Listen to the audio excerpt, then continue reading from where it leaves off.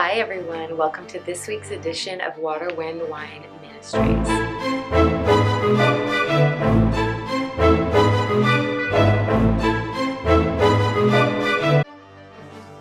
Today I want to talk to you about something very interesting that maybe you haven't thought of. There is something called the curse of the law. Now, the curse of the law, you can find it in Deuteronomy 28, verses 15 through the rest of the chapter. I believe it's like 50 verses total.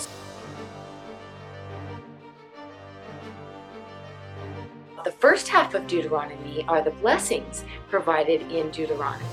Now, those are the blessings that go with the law. The verses in Deuteronomy that start the curses are the curse of the law. What do I mean by the curse of the law? The curse of the law refers to curses that come when you don't keep the whole law. Now, what's important is to understand what the Bible says about curses and blessings. I'm not going to read all the curses for you in Deuteronomy 28. If you want to read them, and I suggest that you do, I would get a newer version of the Bible, like an English Standard Version or the Passion Version or something like that, because if you read it in the Old King James, in the Old American Standard, and even in the New King James or the New American Standard, it's a little bit confusing as exactly what the curses are. So if you want to read those, and I suggest that you do, go get one of those other translations. You can find them online and look at the curses in Deuteronomy 28. Why I'm talking to you about this today is I have good news for you. You have been redeemed from the curse of the law. Galatians actually tells us in Galatians 3, verse 13, it says, Christ has redeemed us from the curse of the law, having become a curse for us. For it is written, cursed is everyone who hangs on a tree. Verse 14, that the blessing of Abraham might come upon the Gentiles in Christ Jesus, that we, the Gentiles, might receive the promise of the Spirit through faith. What Galatians 3, 13, and 14 mean is that you don't have to keep all 613 commandments of the law in order to receive the blessings that are associated with keeping the commandments. So that is extremely good news. You don't have to keep those. Well, what do you have to keep? 1 John 3:23 says that the commandments that you've been commanded with are to believe on the name of the Lord Jesus Christ and to love each other as He gave us commandment. And He gave us commandment to love each other as He loved the church. And so that's what we're required to do. Remember, love covers a multitude of sins. Love fulfills the entire law. So what if you don't love somebody? What if you try really hard and you don't love them and you miss it? What happens then? Do you get the curses then? Well, the answer, of course, is no. The answer is that Jesus Christ fulfilled the entire law for us.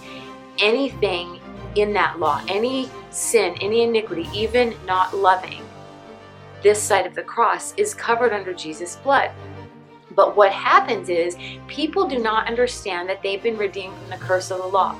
And when you don't understand that, you think that you sort of deserve the curses that you see in your life. Well, God gave me a really great revelation about this. Look with me at Proverbs 26, verse 2, and then I'll explain the revelation that God gave me. Proverbs 26, verse 2 says, like a flitting sparrow, like a flying swallow, so a curse without cause shall not alight. I know that sounds a little funny to us because we don't speak that way, but what that means is that it's referring to a bird. Have you ever watched little birds? They fly all over and they kind of seem scrambled and they try to land, but they can't land. Have you ever seen that happen? Well, I want you to picture that in your mind as a little bird that's trying to land on something but can't land on it for whatever reason. Well, what God is saying in Proverbs 26, verse 2 is that like the way that looks, a curse that has no reason to land cannot land. Well, God set us free from the curse of the law, so no curse has a reason to land on your life. I'm going to cut to a clip, I hope, of me with my horses. Now, if you've ever been around horses, especially in the summertime, there are flies. And I mean so many flies. It drives you crazy. And here's a clip of that.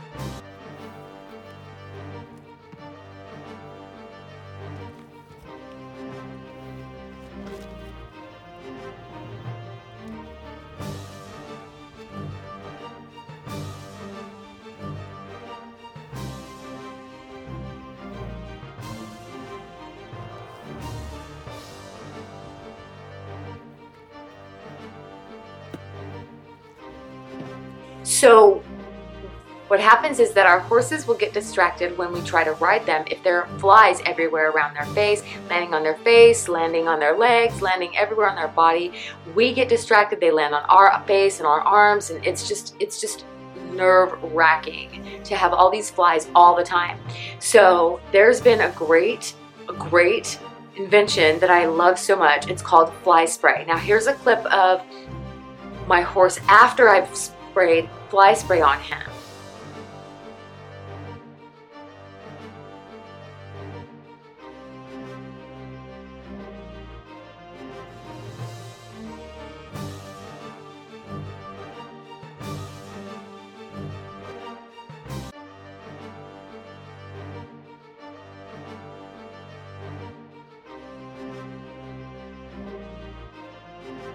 See how there aren't as many flies?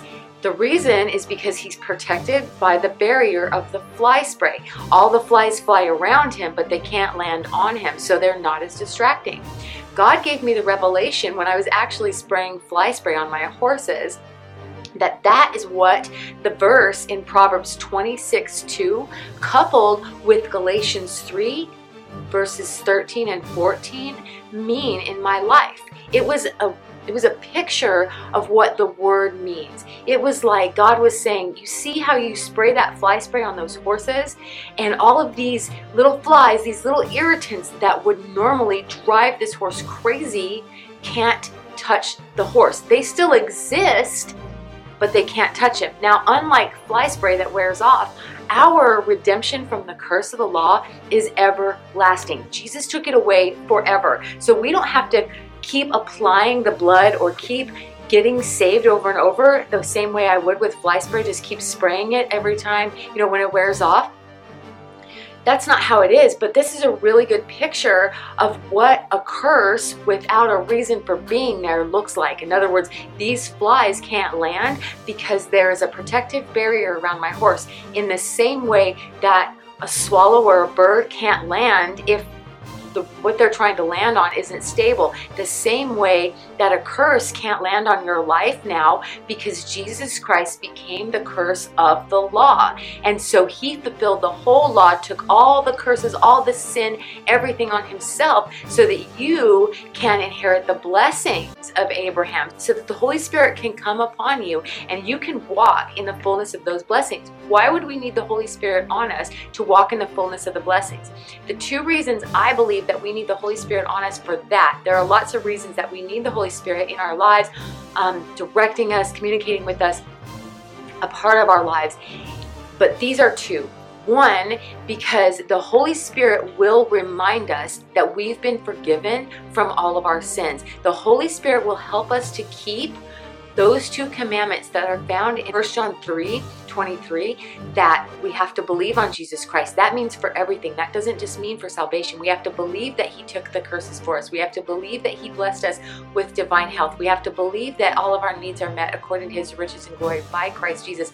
All of those things are very, very difficult to wrap the natural mind around because we are so programmed to believing what it is that we see. Well, when we have the Spirit, we have the promise of the Spirit living on the inside of us. He taps us and says, hey, don't look at that because you no longer live, but Christ who lives in you. And you are able to walk in the fullness of the mind of Christ. You are able to allow the mind of Christ to be in you that was also in him. And therefore, you can walk in the love that Jesus Christ walked in. And when you can do that, of course, you believe and you fulfill all of your obligation to God. God says don't owe anybody anything except to love them.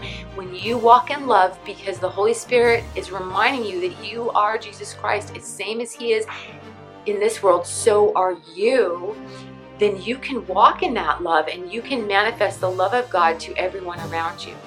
A curse without a cause can't land on you. So if there are curses that are landing on your life, and again, please go look in Deuteronomy 28 for a complete and comprehensive list, plus more, of all the curses that are in the world right now. They're still there. But we've been sprayed with fly spray, as it were. We've been cleansed, we've been atoned for by the blood of Jesus Christ, and that's our fly spray. But it only requires one application for the whole life. It doesn't require more. And so if a curse has been on your life or on the lives of those you love, please, please, please remind that curse that you are covered and that it must yield the knee to the name of the Lord Jesus Christ. All right, I'm going to wrap this up for today. I hope that you've enjoyed this short video. Remember that I love you and that Jesus loves you.